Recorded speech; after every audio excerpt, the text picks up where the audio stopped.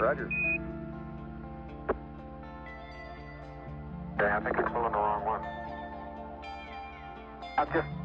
Okay, I'm ready to pull it down now. There was still a little bit left in the... Okay, don't hold it quite so tight. Okay? Stand what? Stand what? Okay, I think you're pulling the wrong one. Okay, I'm ready to pull it down now.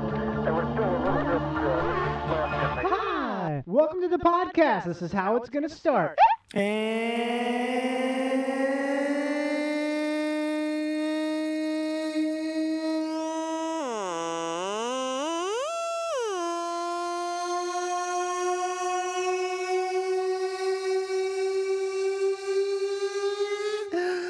We're back here on Live to Tape, aka the Executive Buffet, also known as where you put your hands on the branch when you're riding in the back of the pickup of Daddy's big red truck. Let's get a song going, everybody. Let's get it started off. Let's kick it off right.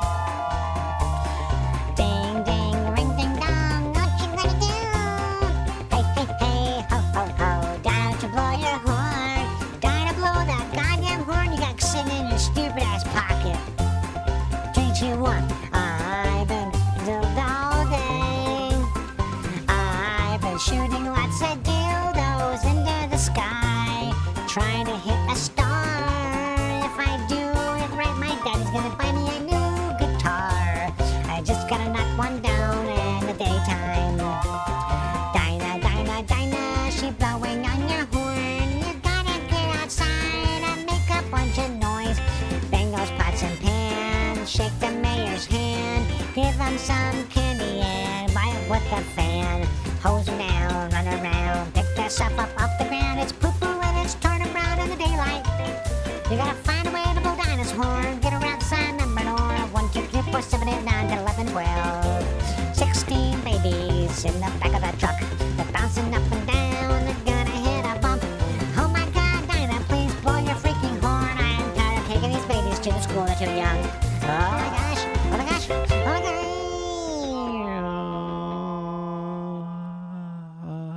That was the intro song here in the podcast. That was a little something called Dinah, please blow your goddamn freaking horn. Welcome to the podcast. Thanks for being here in the intro part 2. It's a real exciting space to be in, to be living here right now, where we can do stuff like that little mini funky fun song. Okay, so with that out of the way, that was probably the best part of my day right now, is a mini funky fun song. And that was, like I said, Dinah, blow your goddamn horn. If you have a mini funky fun song that's like that, please send it to me at live2tapepodcast@gmail.com. That's LAVETOTAPEPODCAST@gmail.com. Okay. My name's Barbara now. And now I want to read you some of my favorite reviews of the show that have come in since I did it last time, okay? Cue the music, Michael. Hit it up, and we're going to dance over this with words, all right? Okay, listen to that. That's some good old jazz right there. Okay, let's get right into this right now and share this. Skizboy Sizzles Those Franks is the name of the review, and it's by Ariel Azazel. He says, or who knows if it's a he, but it's a boy, so it's a boy. It is a boy. It is a he. God damn it. I'll let that get the better of me. Skizboy Jay Pemberton really knows how to cook 'em up. I come back again and again. Not only is he the kind king of Tube City, but this guy can French or fry like no other. The rest is the sincere part I'm not going to read, but I love the sincerity here, but I can't read it. Another review here from Daggett. If you're a born-again virgin, this is the podcast for you. Just discovered this podcast after my transformation with God. Johnny upholds strong Christian values like my pastor. Well, you gotta love that review right there. Thank you. Daggett. We got one here from Austin Lover 88. I was leery of the big red truck, says Austin, but I shouldn't have been, is how the review starts. So it's like, I was leery of the big red truck, but I shouldn't have been. Daddy is smart and Daddy is kind. Daddy is important, in all caps. Equal parts hilarious and informative. This is my new favorite pie. It's the pie with the bod, and I want more. Yesterday, please, or even earlier. Wasn't that good? Here's one Someone says something here. Brendan Walsh draws small dicks. Okay, he draws them small. By Shitty God, and he says Jimmy Jack's flat snacks are on full display here. He got them while the iron was hot, and you can certainly tell he left Daddy's truck running at the curb. Okay, so that's the reviews of the podcast. Keep them coming, keep them hot, keep them fresh, drop them in. What I want you to do is imagine this podcast is A loaf of bread, and you want to just inject it with your review. so it's a cool type of Japanese bread that's floated up with a hot filling, okay? And well, we did that. Thank you for real. Just keep them coming. Make sure you rate, review, and subscribe to the podcast here. And that means you get delivered directly to your inbox on a daily basis. We're about to get into the part 2, maybe part 3 of the podcast. I'm not really sure anymore what those mean, but I can tell you part 1 is definitely passed. I want to highlight a listener submission here. This is from who is this from? Who is it from? Why don't I not know these things right away? This is a song called Doula, which I think is a person who helps you have a baby. It's a doula, and this is from Gray Ingersoll.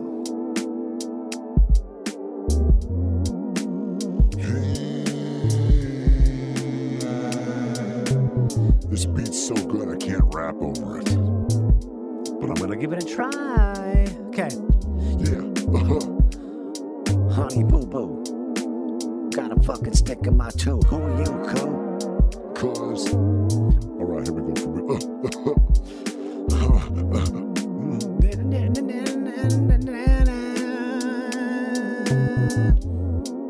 Fillet your fart. I'ma drop you like a lawn dart. Take your hands off my baggage cart. I don't care if your name's. You fill in the rest. If you wanna test us, arrest us with your breasts. That's the rest. Macanudo, babaganoosh, roots. That was an interesting one. Thank you for that beat. That was I'm rusty. What can I say? I'm rusty. Also, sometimes when the beat is like too atmospheric, I just can't get in because I'm so into that beat. I've got a real swell podcast for you here. This is a real hot one. This is one that's been sitting. It's been incubating for a while. It's been gathering some real powerful crystals have formed on the surface of this card, actually. So this is a fucking heavy jack. This is what we call a double hammer, also known as a fist manipulator, an ancient rancor. If you know, I'm not sure if you're familiar with rancor. I believe it's an anger-based word. A lot of rancor in here. This podcast is not rancorous, though. It's not cantankerous. It's just a really great one with Riley Gale from the band Power Trip. So I'm not sure if you've probably heard me talking about Power Trip in the podcast before because I fucking love them. It feels so good to like a band that is alive and currently performing. It's the kind of thing where it's like, oh my God, because so many bands I end up liking are like legacy shit, you know? Nothing's wrong with that, but you don't get to enjoy this thing that's happening now. And someone hipped me to them a while ago. I listened to it. You know, some of those things don't click the first time, which happens to me all the time. Like some of the stuff I like the best, it took me like a second listen, not like a second listen right away, but like it took me some, I don't know. It's like you have to come at it from a different angle, basically. Then I came at it again, and I was like, oh man, I just fucking lost my shit. It's just the greatest. They're just the goddamn greatest combination of so many different things. It's really exciting to listen to them because of that. It's like having a fucking a hamburger with everything on it. That's not even a good example. It's like having a hamburger with a pizza slice in it. That's what it is. It's a hamburger with a fucking pizza slice in it. That's Power Trip for you. So I have the lead singer, the vocalist, Riley Gale on this episode of the podcast. You're going to love it, okay? Here it is. I'll let you just dip into it and get a real ripping good chunk. Make sure you rate, review, and subscribe to the podcast, which you've probably already done. And you can check us out on patreon.com/live to tape. That's patreon.com/LIVETOTAPE. I'm pretty sure that's correct. And there's all kinds of cool live streams going on there now. I'm doing so. We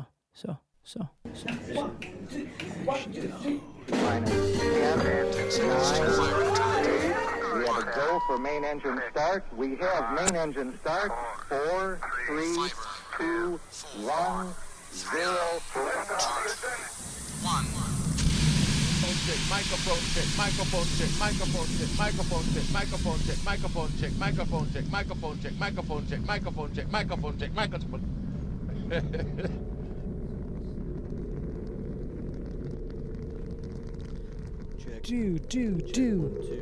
Dows. Hello.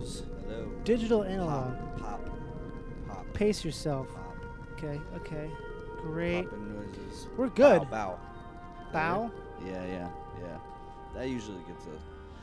Isn't bow? What's bow? Bow's a Bow. bow. Casters. Bow. Okay, we're good. Hey, welcome to the podcast, Riley. Thanks, Johnny.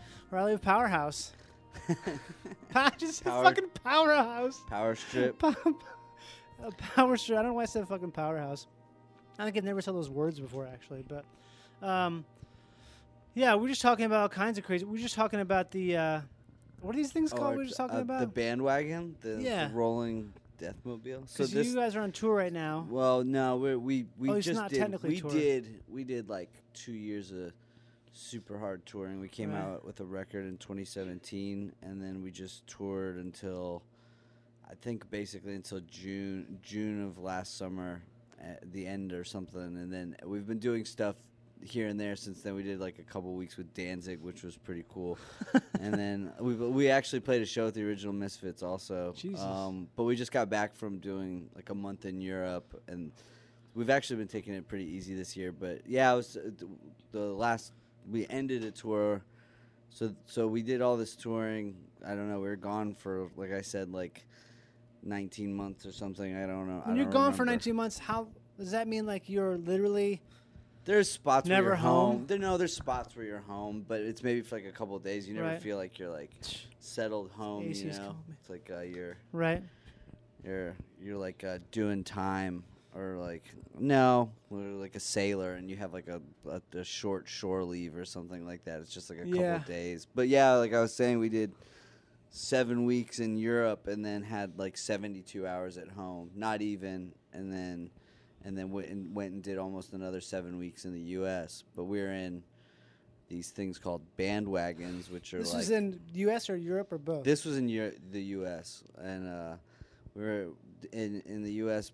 when you're kind of in between touring in like a van and a trailer, and then like an actual tour bus. Now there's this guy stepped up and has this fleet of these things called bandwagons, and they're kind of just like campers built on the back of truck beds. So you have like if you just imagine like a Freightliner 18-wheeler with People and some like living in it? redneck just like built like took sheet metal and built like 8 bunks and like a toilet and like a shower and yeah, it's really really really sketchy. There's no suspension, so you get like thrown out of it.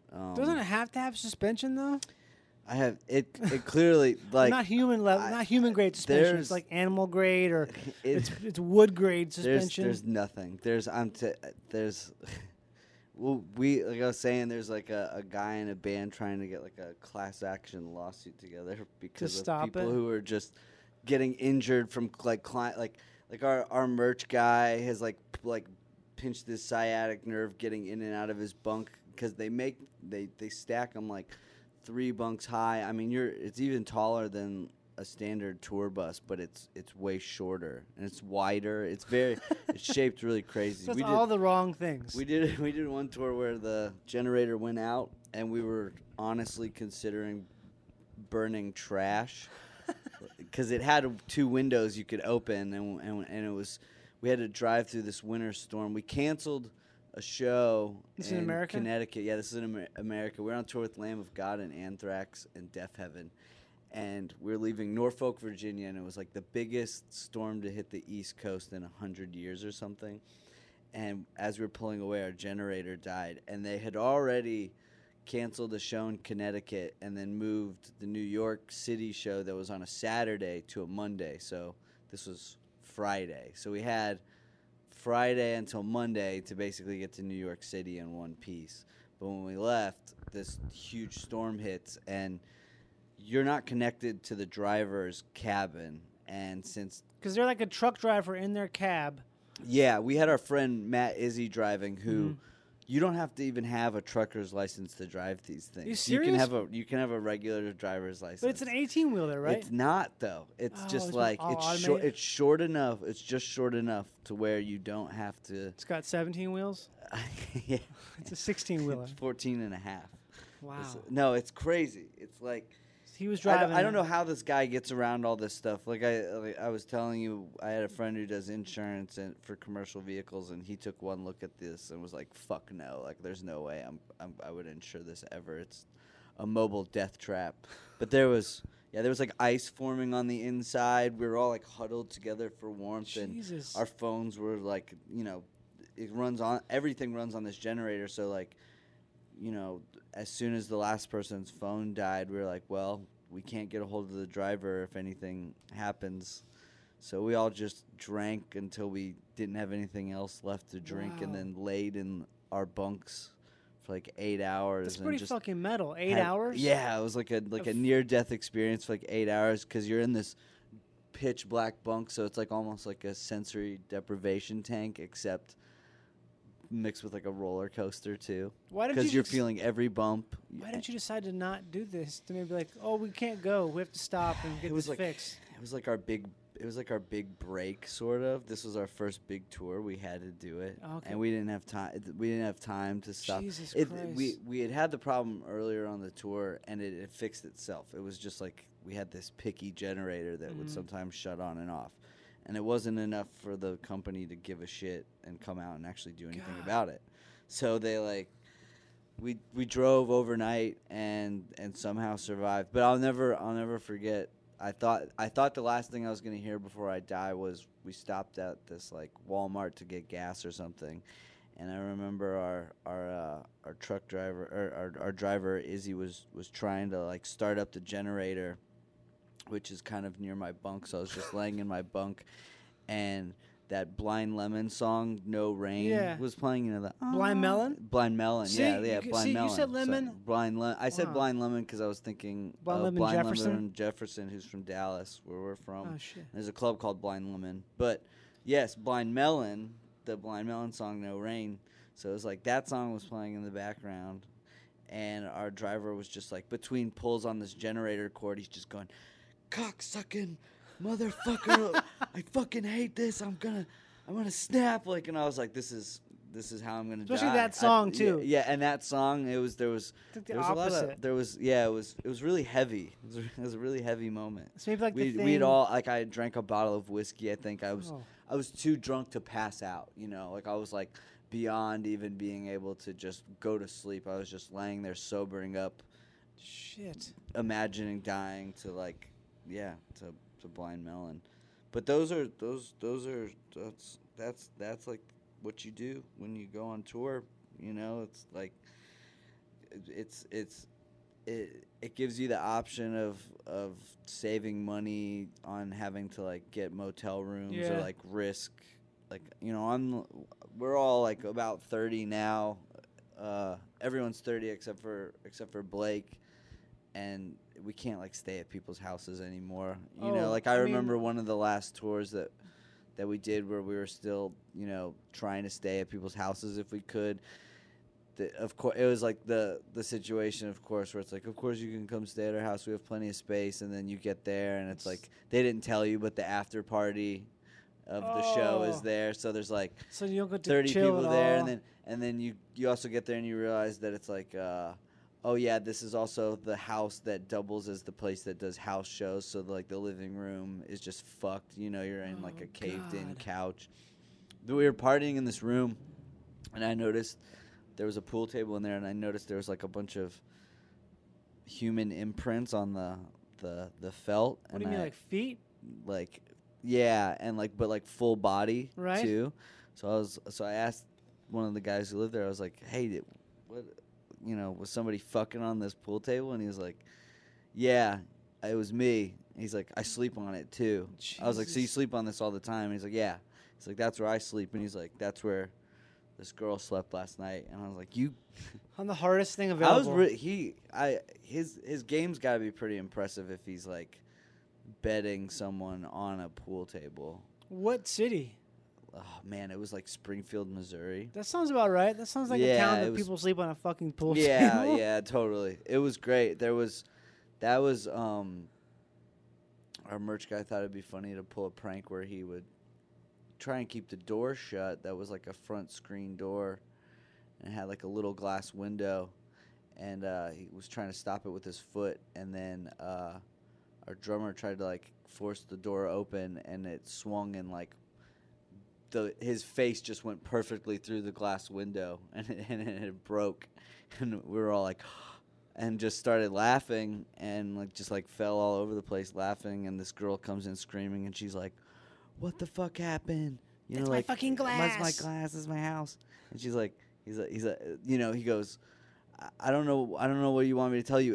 It was the wind. It was like it was really windy outside, and the guy who was sleeping on the pool table comes in, and he's like, what happened? Because it was like his house, and we're like, well, we're coming inside, and this big gust of wind just blew the door shut, and it hit our friend in the face. And the guy was like, yeah, that sounds about right. And that was it. And they still let us sleep there. But that's one of those moments where it's like you're not getting a good night's sleep. So I mean, I wouldn't get a good night's sleep even if there was no door and head glass injury or party or it was a gnarly house to begin with. Yeah. What are you allergic to? I'm we have allergic that. to cats. Yeah. Anything that is a problem for you? It's like, will this thing be a problem that we know is a problem? It's like, yeah, I guess it's not gonna be a problem, even though I know I hate this thing. Oh, absolutely. That's the like European classic is to just like tell you the thing that you most want and then tell you that you can't have it. yeah. They'll be like, yes, there will be showers at the venue, and you're like, oh, that's great, and they'll be like, there's no hot water, and also cool. It's a locker room for a children's pool, so you're showering.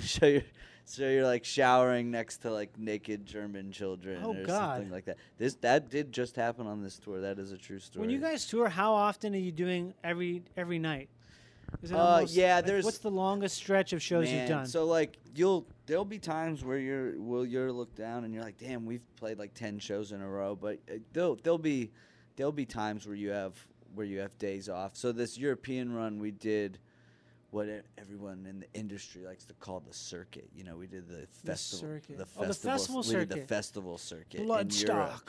Yeah, we did Bloodstock. No, we did like Hellfest and Grass Pop and Rock Am Ring and Rock Am Park and it's so every weekend in somewhere in Europe there's a festival, a huge one where there's like anywhere from 20 to like 90,000 people. And you go over there, and we had to get a bus because it's such a crazy schedule, and you're just kind of crushing these drives through Europe to get these festivals. Mm-hmm. But because the festivals are happening from, like Thursday to Sunday, whatever, they're 3-4 days long, you can't really play club shows in between. So this last tour, we were gone for like 32 days, but we only played like 21 shows. No, we weren't gone for a full 30 days. It was like 28 or 29. But we only played like 21 So shows. you did a lot of hanging out. Yeah, this last tour especially was a lot of hanging out. But unfortunately, it's like a lot of hanging out in like fields. What? Oh, because you're at the festival. You're not like in Munich or something. No, not at all. You're stuck at these places, and What was the best field? Oh, you get like the best field. The best field to hang out in. The best field was definitely this one called Greenfield in Switzerland, and you're like 360 degrees surrounded by the Alps. Oh, that's it's gorgeous. Like I woke up and it was kind of like comical how serene it was. Right? I got out of the bus at like 8 a.m. and there was a group of like 50 people paragliding down one side of the mountain. Yeah, like I was waiting for some guy to like step out in the full like Lederhosen? and be like, Guten would you like Tag, a Ricola, sir? Would you like a beer? No, but I got the best massage of my entire beer life. massage? It was called a Gua Sha massage. Okay. A really small Swiss woman, like 4'11", took like a wooden spoon What and the just fuck? grinded it across my back. I'll show you pictures, and Of the the spoon? listeners will just have to get the react. These No, will I be in didn't get show the notes spoon. here. We'll get some but, show notes. But this is how badly. This was immediately after. That's how badly my that's back was interesting. fucked That's like up. one of those things where they do the cupping kind of thing. Yeah, it was kind of like cupping, but she It's a wooden she was spoon. just smoothing out every like fiber in my back, and Jesus and it made Christ. me feel great. I have like Yeah. a lot of tightness and I'm soreness. gonna go to from playing Switzerland now shows. just for this. Dude, it was I always thought it was like the Swedish massage was the big thing, Like the right? But Swiss. I think the Swiss might be where it's at. Switzerland is the greatest place. That was the prettiest field. Worst field, I know you didn't ask, but worst field I just have to point out was Grasspop in Belgium. We were there on the last day, and it was just plastic everywhere. It was really. like dirty. I'm not even like I've been trying to watch my ecological footprint a little bit more in the last few years, I guess, but I'm usually not someone who gets like emotional over stuff like that, but I was like frustrated with just how to see dirty, and I think they spend weeks cleaning these places up and put a lot of money into the towns that host these fests and stuff, because they're always in these small towns, and you have all these mutants and just psychopaths descending upon it for 4 days and just fucking it up. But Yeah, it's like by a the bunch time of we were the there on horde. Sunday, you couldn't see the floor really. Like you couldn't see any grass, you couldn't see any field, and then it was just like bodies and plastic, and there was just like smells, like combinations of smells I had never smelled before. It smelled like farm animals, and there was not like a farm animal in sight. It was. This was human. It was like the wretchedness of humanity. You don't get that in the States. The States don't Yeah. go for the big open air festivals. Yeah, we just don't do that shit. I and don't know why. I don't want like it's crazy because you get up there and you play to the biggest crowds and you get these crazy reactions. I mean, you have huge mosh pits and like hundreds of people circle pitting and stuff. So it's like you don't want to talk down to them, but like I saw a woman. I was trying to find my friends at that Grasspop festival, and I had just watched Hawkwind, and Kiss was playing, and I was trying to find the band and like some other Wait, friends. so you mean you didn't want to watch Kiss? Well, I did watch the spectacle of Kiss, but it was Kiss so bad. Kiss to me is about the greatest trash that exists. It was like going to like Especially compared to Hawkwind. It was like going to like it was like the polar opposite. Yeah. It was Dave Brock, who's like the original guitar player for Hawkwind. He's like 76 years old, and then like the longest standing drummer, and they just went off. Who's the main guy again? It's Dave Brock, but Lemmy was in the Lemmy, band. right, okay, Lemmy yeah. started the He band, started it. but like Dave Brock's the guy who kind of kept it going throughout the years, and he usually doesn't tour the States. They have like this like other version. It's like Nick Turner's Hawkwind, who I think he was just Really? like the saxophone and like keyboardist. Like who cares? that's not a lot This of stakes guy, in this guy. Hawkwind. It was just like I watched this dude who is older than Gene Simmons just shred on guitar and Yeah. sing and sound amazing for an hour and 15 minutes. They and then fucking rip, walk man. out. But Kiss was really bad. But there was a visibly pregnant. There was a visibly pregnant woman smoking and drinking and like Yes! rocking out to Kiss. That is the epitome of Kiss. And then like, there's people passed out all around me, and then like two Belgian guys just like start shoving each other right in front of me, like arguing in what is it, Flemish, right? I guess, or it They depends. s- Maybe they're arguing it about was- what do you it speak, was- Flemish or French? Yeah, like they're arguing about which language they're French. speaking. Are we speaking French right now? No, we're Flemish. Flemish. I'm speaking French, and he's How like, dare you? yeah, and they didn't fist fight, but it was just it was a really dark scene. The only thing that would need to make that a complete Kiss concert would be to be a child eating his own shit in the corner. That would be like a very Kiss I'm thing. sure or, there was somebody just like digging into a diaper somewhere. Something nasty, or someone like smoking with their feet, or just something Gene terrible. Simmons went into like a bass solo, and he God. does this thing where he like bleeds blood and everything out of his mouth, and I was laughing, like I was crying from laughing, like my stomach, I was Yeah. doubled over, and And then I collected myself, and I realized that like the rest of the audience was laughing at him too. Like I wasn't. It was so It reached like they have these giant octagonal pads above them, and they would raise say their name? Gene into the crowd, and Oh. rather than film Gene's face singing the song, they would have these like holograms light up on these, super high def pads of like a 3D, just 3D Gene? floating Gene Simmons head singing the lyrics to the song that they're like not playing because they're clearly playing to a track. Yeah. It was honestly surreal. Like it crossed the uncanny valley for me, where I wasn't sure if you could have told me that was like that someone got like a pretty good kiss, like a pretty good making fun of him. I mean, like Paul Stanley's voice is like, I know he's been doing that crazy voice for a long time, and he's like, hey, Grass Pop, and it's like sounds like you think like he made like the Dr. Roxo character from Metalocalypse look tame. You remember that? Oh yeah, that I don't know that well. I gotta have. It's very hard to watch and say like how self-conscious are they of what they're doing. I don't know. I feel like it's got to be Beyond the somewhat pale. self-conscious because they make a lot of money, but I think it's this thing where maybe they're self-conscious, but they're also just have no shame. I would say Kiss has, especially Gene Simmons, has no shame whatsoever. So our tour manager is a big Kiss head. Actually, interviewed Gene Simmons and Paul Stanley. He said Paul Stanley is a sweetheart. Gene Simmons is kind of a dick. Yeah. Apparently, they've never been friends. It's always been a business relationship. Weird. Like they don't talk to each other. That sounds like a lot of fun. Yeah, they have like security that keeps themselves away from each other. If they hate each other, why would they need security to stay away? Well, right. So I've heard, you get to learn things about these bigger bands, and it's pretty crazy.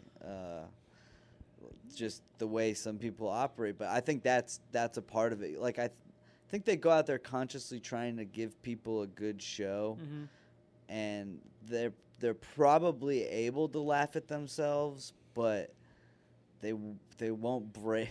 They won't break that.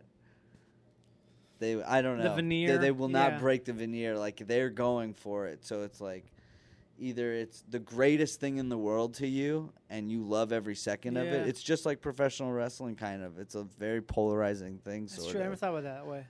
When you guys were coming up, what was like the stuff that you listened to the most? We came up mostly in like the hardcore punk scene sort of. So it was like a lot of like, like DIY spaces and like basement shows and stuff like that. Did they call you guys crossover metal or something like that? Yeah, because we started off mostly sort of as like a metallic edge kind of punk band, and then as we got better at playing, our drummer is actually probably the best guitar player in our band. Oh wow! Chris Olsch has a bunch of other bands that he's played guitar with. Just like a really brilliant guy, like musician all around, and he joined the band because we just needed a drummer, and he was like, I can play drums. I've never played drums full time in a band. But now now that everybody's sort of proficient, it's like we've just sort of morphed into like a metal band. It was kind of it made sense to progress that way. Yeah, because this style is definitely not like a normal metal style, which I like a lot. It feels like a punk. We have no double bass. Yeah, that's no double bass. That's like a vocal rule that people ask about a lot. And it's not like a rule. It's just we think we can make songs. I think songs just sound cooler without it. Like it sounds more raw. When I think it's the difference between like a bulldozer. To me, a double bass is like a bulldozer, which is kind of fun. But then without the double bass, you're more like you're like a tiger. I feel like there's power in both. Yeah, it's interesting though. Like when I think of songs that like really like rock or like there's like even songs like one of my favorite Entomb songs, which is like a classic death metal band, tons of double bass. One of my favorite parts is in the song Sinners Bleed, and it has this transition that goes into like a single kick part, and it just hits so hard. You just like can't resist like banging your head to that. There's a lot of space in it, But too. like AC/DC, Motorhead, like they like never really had double bass. Some later Motorhead, but like a lot of the parts, I don't know. I just think it rocks that much more, and we have a lot of emphasis on our riffs and stuff like that. I like our drummer approaches his drum kit like a guitar. Like he's just bashing the hell out of that thing. It's like there's no flashiness to it. So it's like, why does he? If he's playing, you know, like he doesn't need to be playing like lead drums where the drums are really carrying everything. He can sort of like just get into this pocket and just be a fucking machine and play really hard. Play the rhythm, play it really solid. No like fancy flair stuff. What metal bands do you think are like that have like a really drum forward sound? Like Celtic Frost, Okay. Metallica, like early Metallica. Obviously, you know, people give Lars a lot of shit because he's like such a bad drummer, but I think he's just a less is more kind of drummer. Yeah. I think that's the way a lot of us in the band feel about him. I mean, we just pull from like a lot of punk stuff, like Discharge, like a lot of like UK punk, like GBH and stuff like that. They play these like metallic riffs, have stuff that plays really fast, but there's no double bass. Right. And it's just more, there's not much difference between what we're playing. It's more like tones, just like the way, you know, we're set up in the studio, and, you know, like you can trace song influences that we have to like industrial stuff like Godflesh. Like a lot of people told us that our last record reminded them of Ministry, and I know our guitar player had never heard Ministry before. Yeah, Ministry's pretty specific. Right. They're talking like early Ministry where it was very like much more guitar driven, and there was a lot of these like really chuggy guitar parts, and it's not that we have like almost no direct industrial influence, especially on Blake, who writes pretty much all of the guitar riffs. So like it was interesting that we sort of arrived at the same thing that another band did, sort of. I guess does that make sense? Like we it sort makes sense. without like trying to sound like another band, we ended up sounding like a band that had sort of existed before. But we also know that, you know, like Ministry was a band that liked bands like Discharge and Celtic Frost and like Napalm Death and stuff that we're sort of influenced by. So it kind of does. That's make like early sense when you thrash say stuff. that. Yeah, it was some of it. Yeah, and like some of it's more on the punk side. Like, you know, it was like, all right, here's all these like hardcore punk bands I like when we started the band, and then here's like metal bands that I've been getting into, Nuclear Assault or like Exodus, you know, Venom. Venom definitely, like XL was always one. There's a band called the Crumbsuckers. We thought it was like, yeah, they had a great name. They have really great artwork too. How long? I mean, I guess what I want to ask is like, in terms of thrash, what do you think is the birth of thrash? Like the first iteration of it. That's a good question, because I'm not like a very good music historian.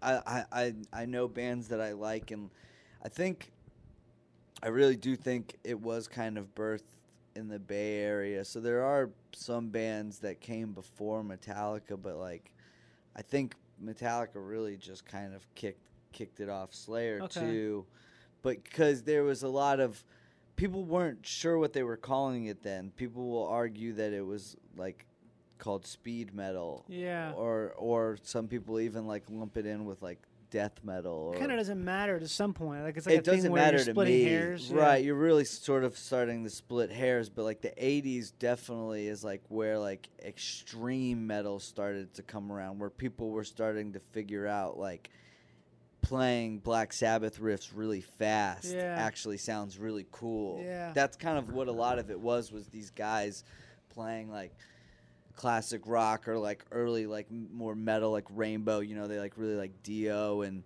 Merciful Fate and stuff like that, just playing that stuff sped up.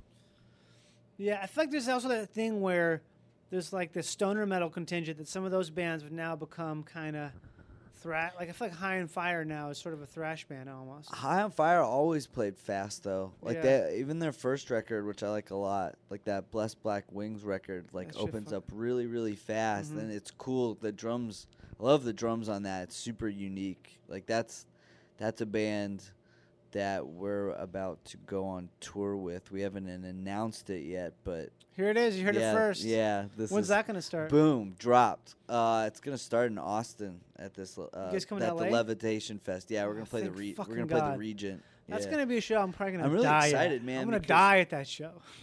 I'm really excited because it's like Matt Pike lost his toe and like canceled 2 tours. That's the most Matt They Pike put out a thing ever. record. They like Lost won a fucking Grammy. You know. How did he and lose a toe? I think diabetes. frostbite? Diabetes. Okay, I think it's diabetes. Yeah. But yeah, Matt Pike was out hunting for, I don't know, For elk? weed seeds and got frostbite. Yeah. Man. But the one time I met Matt Pike was at this thing called Dark Lord Day in Indiana. It's like outside of Chicago. Oh, that's the brewery. Yeah. festival. Yeah.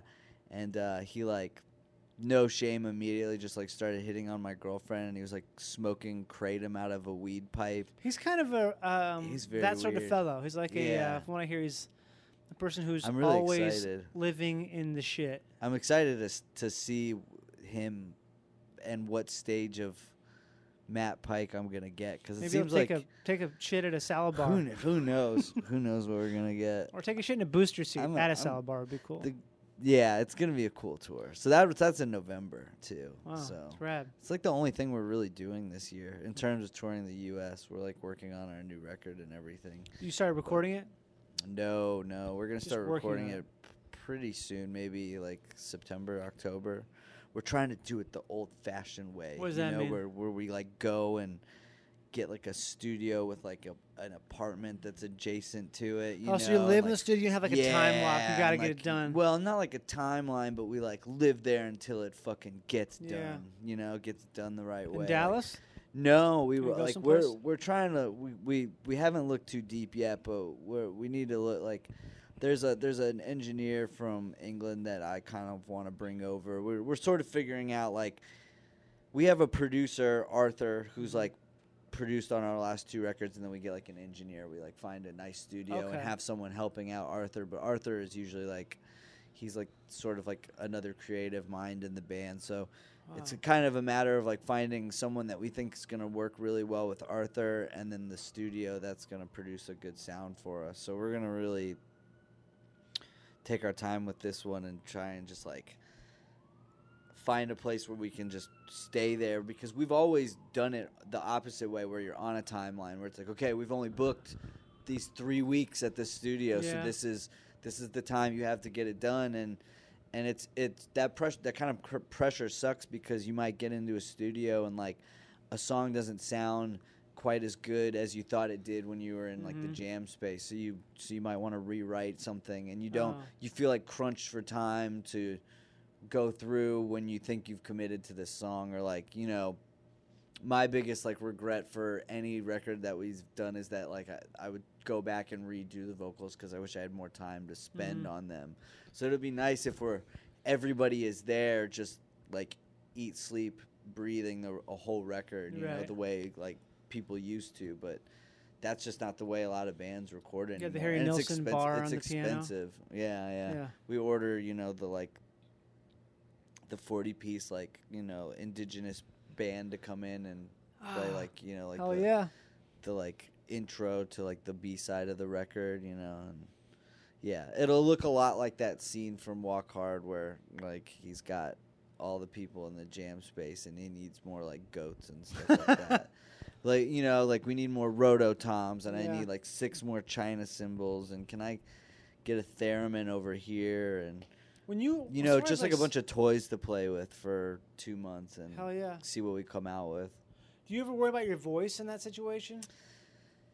It's weird because you are like I've had to do for all the records that we've done. I've had to do them in segments, like where I'll go to Philadelphia where our producer lives, and you know, after everything's been tracked, I'll do like I'll take my first run at everything, and then I'll go back home to Dallas and sit on the songs more and maybe rewrite some of the lyrics, and then I'll go into like a friend's studio in Dallas, and it's a lot easier for me to cut vocals But what because about you just don't in have to terms of- reamp everything. Yeah. But like, I I can only the way I do vocals, I can only do them for maybe, you know, an hour, 2 hours a day tops before it's blown out. So how does that work? But I though? could 'Cause do it every day. with that type of, I guess I don't know that much about it, but I feel like there's a certain style of metal vocal that sounds like it's impossible. Well, so Like, how did you but figure there's- that shit so out? there's How did you find that? there's a like a false metal vocal. It's where the Right. guys can do like a, you get up there and you just turn and you just turn the house volume up really loud, and that's like what a lot of the black metal guys Yeah. They can talk like this, and it's like they're singing, It doesn't have to be that loud. and it's not loud at all. do. But And, it's so that's bullshit. There's so much like, gain that can make a sound. Yeah, so I get up there and I'm like just like belting it from like my diaphragm. Like I learned how to basically sing out of like my gut as hard, and I'm just yelling as loud as I can, and all of it is basically me like controlling it into this sort of howl or like yell that kind of sounds, human and not completely That's something animal. you arrived at. It wasn't something that just happened, right? Something where you It kinda took a had to lot of train took a lot of work. Like you can sort of hear my progression Through the as the albums? record through the albums, where like my vocals start to get less talking and like from my throat, not like sing songy, but like they Yeah. get more like just guttural and like a lot fierce, even though they're not low. Like it's not like Cannibal Corpse, like super deep low vocals, but it's all. I was helping this rapper, this local rapper in Dallas wanted to do this like rock song, and he got me in the studio to help him kind of like teach him how to scream, and he was trying to do the fake screaming thing, Yeah. I pulled him aside and I was like, look, if you're gonna have me help you do this song, you're like, you have to go for it. Like you got to Yeah. yell like you're actually mad, like a guttural yell. and like I just, it's as simple as just thinking about yelling from like while you're getting punched in the stomach. That's really as easy as it is to like engage from like the lower part of your lungs and your diaphragm. It's just like, imagine trying to sing while like you're about to take, like bracing yourself to take a punch. Yeah, and then getting it up to the point where you can go, for Right. a long period of time. And yeah, So you're conditioned in a way. it's funny. It's a thing where your body's probably changed somewhat since you've been doing Oh, it. definitely. It's like learn to form. And I don't I don't lose my voice. I don't really ever have like days where my voice is gone. Usually I'll have to warm up. Like the first couple of days of tour, I might sound not so good. Might have to more rely on like some, adding some reverb and some delay on the house and stuff like that. But by a week in, it sounds pretty like it's like calloused and it's ready. Yeah, everybody thinks that. That's the thing. Because I've done like marathon voiceover sessions, like 4 hours afterwards. I feel like the opposite. My voice isn't tired. It's like I'm ripping. I can do any sound. I can do anything at all because I've been talking for so long. I can just really manipulate my voice. That's actually always really helpful for me to like days where I can talk a lot are usually I find that I have like a good performance on stage, like a good tone vocal wise, probably because I am all warmed up from talking, because I usually don't do vocal warm-ups. It's everyone just looks at me and laughs, and it's like I can't, there's nowhere to go by myself to do them, and I'm sitting there Elevator. going, tra-la-la-la-la, and like and hissing and all this stuff, and it just looks and feels weird. So I'm warmed up by 2 songs in anyway, so I just go with it. And so like it's one of those things where everyone has their own thing with the vocals, but I lost my train of I know. thought. We're just talking about your blew voice it. conditioning, like when you lose your voice because it's in there. I just have used it so much, I guess. I one time we did a South by Southwest weekend where it was like we did between Wednesday and Saturday we did 8 sets. Shit. And from Friday at noon to Friday at like 5 p.m. to like Saturday at 5 p.m. we did 5 sets. So like in a 24-hour period we did 5 sets. The end of that my voice was gone. Yeah. Completely gone. And but it was interesting good, because though, right? I was able to like, something came out every time we played, And then at the end of it, you couldn't believe, like, it felt like we had ran a marathon. It was nuts. The last set was outside on the Beerland patio with the sun beaming down, like setting on us. And I thought I was going to have heat stroke. There's so many things that you talked about so far that I would be like, oh, I'm going to cancel the show, actually. Yeah. I don't want to stand in the fucking sun. I just want to have like a poster board on like a rig to be in the shade. It really lets you know, like, what you're... I feel like I have a pretty strong character because there's so many times where I don't want to play. And Yeah. Or, like, I want... Or you know... Someone tells me to, like, why don't you just mail it in tonight? And I can't go up in front of a bunch of people, especially if they've seen us before and knowing that we put on a lot of energy. And You can't, though. It's not, yeah. And not I can't quit. Like, that's just, like, the craziest thing in the world to me. So it's like I don't know. Like, I've been having, you know, I've had shows where I'm, like, I'm having a full-blown panic attack before we go on because I haven't slept in a couple of days or whatever, and then you go out there and it's like there's no turning back, and you're just sort of hit with this. You get this, energy like, from someplace. You get like a flight or fight response. Yeah. And well, that's what I mean. You get that energy yeah, comes from it's you really, have to do it. It's really weird, and some of the best sets that I've put on are where I've felt my worst. You know, like. I had a set in Europe where I just had this dude in a band sort of like talking down to me before a set, and talking down to you. Yeah, I won't get too deep into it, but it was just this sort of, there's this big misunderstanding, and like I just felt like you'll never be as good as Kiss. This band, yeah, it was more like you need to be nice to every band, whether you like them or not, because if you're mean in the metal world, people will like turn their backs on you. And I was kind of like, that seems really lame. Like, if I think a band sucks, I should be able to like, or a person sucks, I should be able to like say so. Like, I don't think that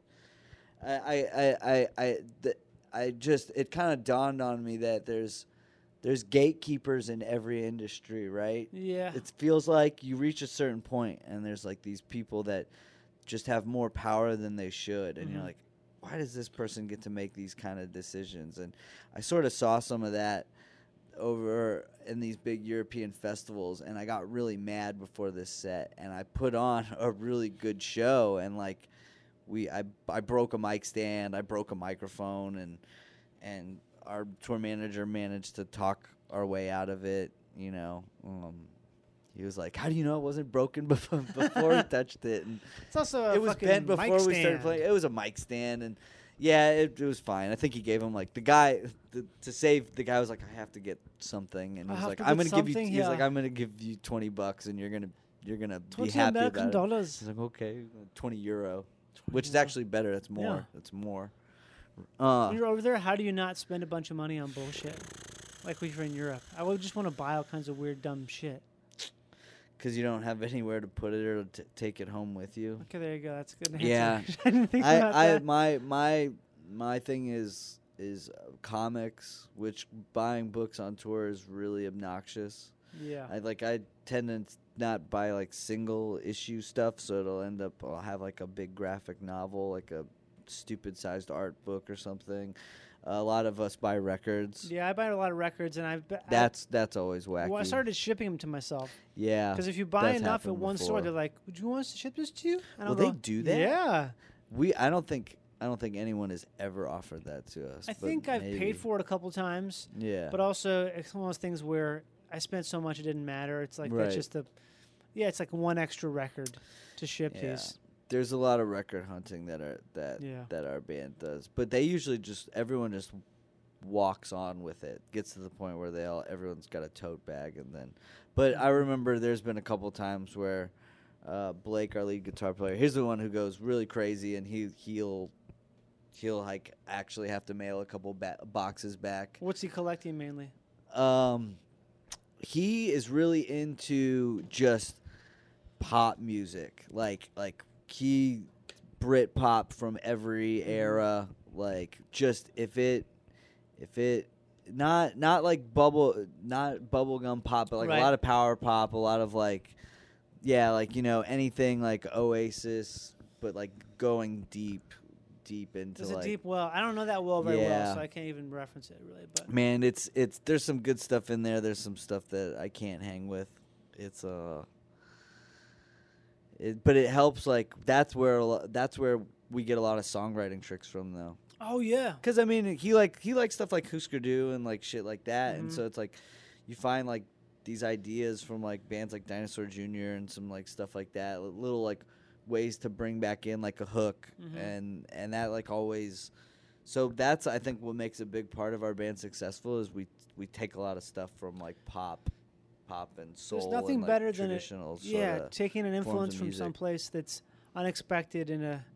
I always think about that thing where Charlie Parker, whenever he listened to music, would always listen to country music. Someone told me that. Yeah, he was like Well, a huge country head. And I think about like there's a lot of country musicians who are super into R&B. I have a playlist before we go on, and to hype myself up, and it's like Al Green, Curtis Mayfield, like the Temptations, like Sam and Dave. It's just like a bunch of Motown and soul, and like some of them, it's like one of them is like more than a few are straight gospel songs, Right. and it's like I'm not that much of a religious type, Not that much. but not that much. Spiritual guy, not religious guy. You know, that old chestnut person. Totally. But like they, that's the stuff that really like puts me in like a calm place, but also gets me hyped up too, because it's got a lot of energy. I also have a soft spot for a good horn section. Anything that's got Hell really yeah. good horns, you know. I Some loved of ska Brazilian when I stuff. was a kid. Okay. Oh, Brazilian stuff, like I really like African stuff, like Fela Kuti. Yeah, and that's like the horn William arrangers on that shit. Onyeabor, Tony Allen, stuff like that. It's pretty tight.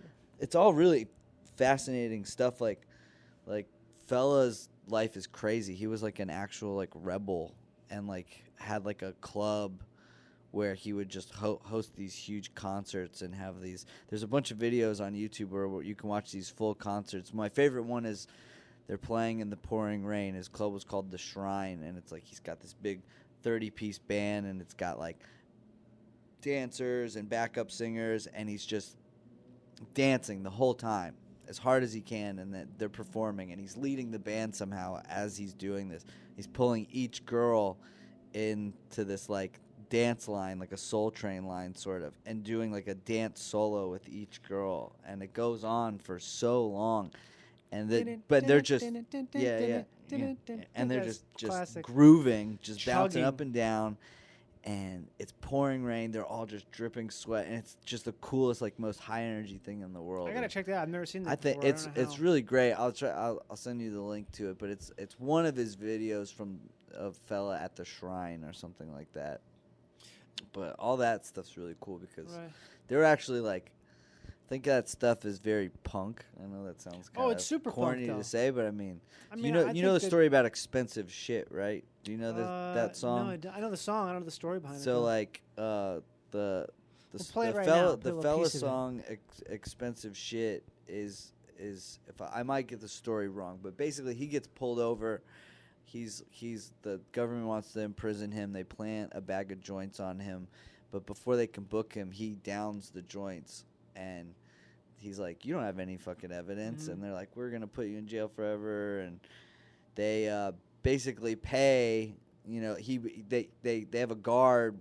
They have guards watch over him for the 72 hours they can hold him or whatever, and they're waiting for him to poop out this bag of joints, and it never comes out. And then as soon as he gets out of jail, because they don't have any evidence to book him on anything, he goes and writes this whole song just mocking the entire situation about how the government, you know, paid these guards to watch him take a shit, Expensive to shit. try and like bust him, and he was That's just funny. minding his own business and stuff. So, yeah, I think that's really cool, and it's just like it's writing music like that blows my mind, where you have so many moving parts, and then having a song be 14 minutes long. Totally, yeah, all that vamping stuff. That's what I I like don't play about single metal so instrument. much. I don't play single instrument. Really, never. Never Oh, played that's anything. interesting. So but I feel like I understand a lot of music theory without being able to like articulate it. You know, like I can, talk about song structure with the other members of my band and, communicate like, oh, we need to be moving, this, these 8 measures over here. Well, if you're and, around like, something let's enough. repeat it. Yeah, if you're around something enough, you sort of pick up some of the language, but like a lot more of it I can hear it and then but not necessarily explain it back to somebody, but hearing songwriting tricks and stuff like that. So, but yeah, like metal is it's also like what makes a good or interesting punk band now. It's like when you hear people take something and then just tweak it just so that it makes it something different. I sort of think that's what makes my band not suck. Is that we like I don't think we're doing anything super progressive, but like if you asked it, I think the worst thing anybody would say about my band is that we don't suck, I think that would be a pretty good worst thing, right? Or, like I mean, like, or best, whatever you want to call it. I like to say we get this all the time is like some metalhead will start talking to us at the airport or wherever. And, what band are you in? You're in Power Trip. Oh, my wife loves your band. My wife loves your band? Yeah, we're like it's like a wife metal band? We're your wife's favorite That's metal interesting, metal but what band. are they into then? Like Exhumed or some shit? Yeah, a lot of it seems to be, or a lot of it seems to come from like stoner guys, like people who are like in like Uncle Acid and like riding motorcycles. What's it and called? have a Gas beard. Huffer. One of those like bands. Bong Ripper. That's it. Ripper. Bongzilla. Yeah, Bongzilla.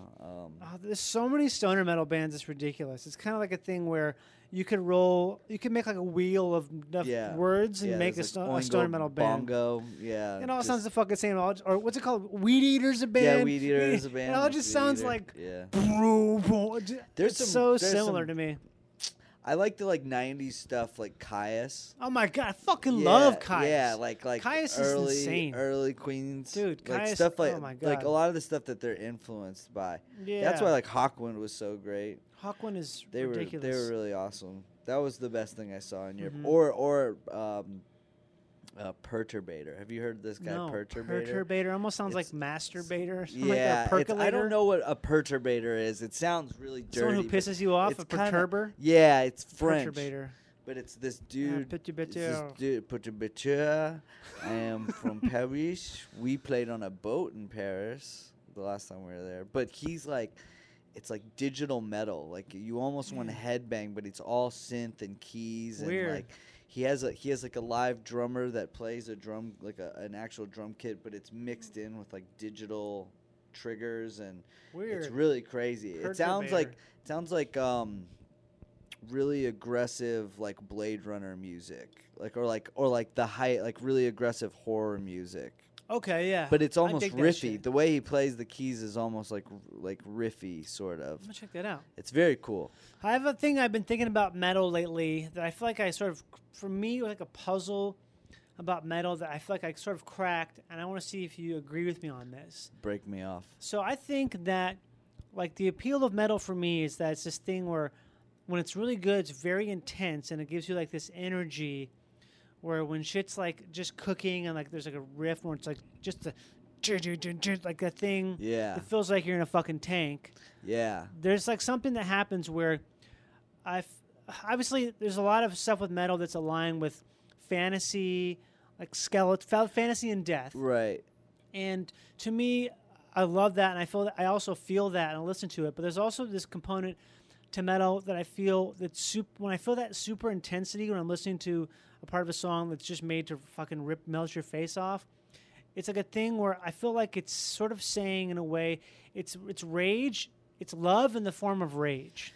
It's this thing where absolutely you love your fellow man so much that you would die for somebody because you don't care about anything. You care about no material possessions. It's all about like your soul and connection. Say that again, because I really like the way you put it. I don't know how to say it again. You had it. Well, I think I'm recording it, but I think it's rage. It's the love in the form of rage. I Rage. like that a lot because that's basically what the band is all about, and what these shows are all about. It's like, I started this band out of frustration with the fact that like I was probably gonna see a lot of really fucked up shit in Yeah. our lifetime. Like, you know, like I'm weary of like wanting kids and like wanting to like even like have a decent credit score because I'm worried about like the world fucking collapsing. You know, Yeah. like it's and I was able to basically harness that into like, well, I might as well try something and try and be better, even if it's just for myself. There's a really good, like, Marcus Aurelius quote from Meditations or whatever, and it's like, this is paraphrasing, obviously, but it's like, it doesn't matter if there is a God. Like, if there is a God and, like, he, like, does judge us, then he's kind of an asshole for putting us in, like, a shitty situation. If there isn't a God, then, like, you should basically what it comes down to is like you should just be good for yourself Yeah. and just prove it, and if there's something afterwards, then you're lucky and you tried. You know, I think that's ultimately like what it comes down to is trying to project positivity in the face of all this negativity, and that's like what our shows are all about. Is, you know, like you can come and have this sort of controlled violence, Yeah. where you can really release, and everyone is sort of a part of it. You know, it's like, And it's not a violence of anger. yeah, and it's or not it is anger, sport. but it's It's anger. not sport. You know, it's like a release of energy, and it's yeah, like you think it looks like it's very angry, but it's people having fun and forgetting about the things that actually do make them angry. That I they have think to it's- yeah. suppress all that time. You know, Or you're angry about all you're this sup- bullshit. yeah, so you're you gonna wanna let punch the guy anger at out. Dunkin' Donuts or whatever for whatever reason, and you're just like internally freaking out 23 hours out of the day or whatever, and then you get to go to a show, and then for, you know, the hour that the band plays, you can just let that all go. Yeah. And like we make a big point that everyone should feel comfortable. Like if you like aggressive music, and as long as you're a tolerant person, you're welcome at our shows. I feel like that's a thing with metal too. I always say this on the podcast all the time: is if I had to pick one genre of fan, a fan of one genre to watch my non-existent kids, it would be a metalhead. I would trust a Yeah. metalhead with kids, Yeah? because it's like that thing where, you know what I mean, like metalheads for the most part, at least people, all the metalheads I've ever met have been people where it's like there's such like an inclusive thing with metal to where I've met some metalheads that I wouldn't well even want to. you've met a lot more metalheads than I have. I wouldn't want to be in a room alone with, let alone trust my kids with them. Well, but would you rather have a Coldplay fan watch your kids? See, there that, you go. you know, I don't. It's the devil you know versus the devil Yeah, you don't, yeah, right? True. I don't want some fucking Vampire Weekend person watching my kids. Yeah, because they're probably right. They're whatever they're into is much darker than the metalhead. Yeah. The metalhead is like, yeah, I do meth, but I'm Yeah. not going to do it in front of your kid. I'll never I'm do that not for your gonna kid. I'm They not going can't to get do it. meth in front of your kid. Exactly. Yeah, the Vampire Weekend There's like friend, an friend honesty is like, to it. I don't do cocaine, and then like, you know, like as soon as you leave the house, they're doing cocaine off your infant's forehead. Exactly. Yeah, right. There's like right. there's like an honesty in Yeah, metal that I sure, feel like is not sure. apparent anyplace else. To where, if you see someone who's got like a metal shirt or metal hat on, there's an instant sort of kinship that doesn't come from other genres. There's a little bit like, hey man, I Somewhat. see you. Somewhat, yeah. Yeah. Yeah. It's because I guess, like, you know, I mean, if you're older, at least, it wasn't acceptable. And if you're like still It's kind of a someone deviance who's, thing. if you look like someone who's actually enjoys metal, because I mean, you have like, you know, Justin Bieber making merch that, and like you know, Oh, it has a high leg. end streetwear companies that like sort of rip off Metallica Yeah. or Slayer's logo or whatever. You know, like metal is sort of like, you know, homogenized into like the mainstream where you can go to Urban Outfitters and get a Metallica shirt. And Yeah. people, Or you it's gotten see to the point where people Aziz is wearing people, a Ride the people Lightning think shirt on Power the Trip is special. a clothing brand sometimes. Really? Yeah, like we'll have like, you know, I think someone that's actually will a buy good sign. I think that's a good sign. No, I think it's a totally great sign that like our branding is on point. Whatever, who cares? Like we have our merch guy is actually like our art director Oh, really? too. We give him the responsibility of like he has the vision for, you know, the shirts and the aesthetic. Like he's not just like the guy who sells our T-shirts, and it's an important role.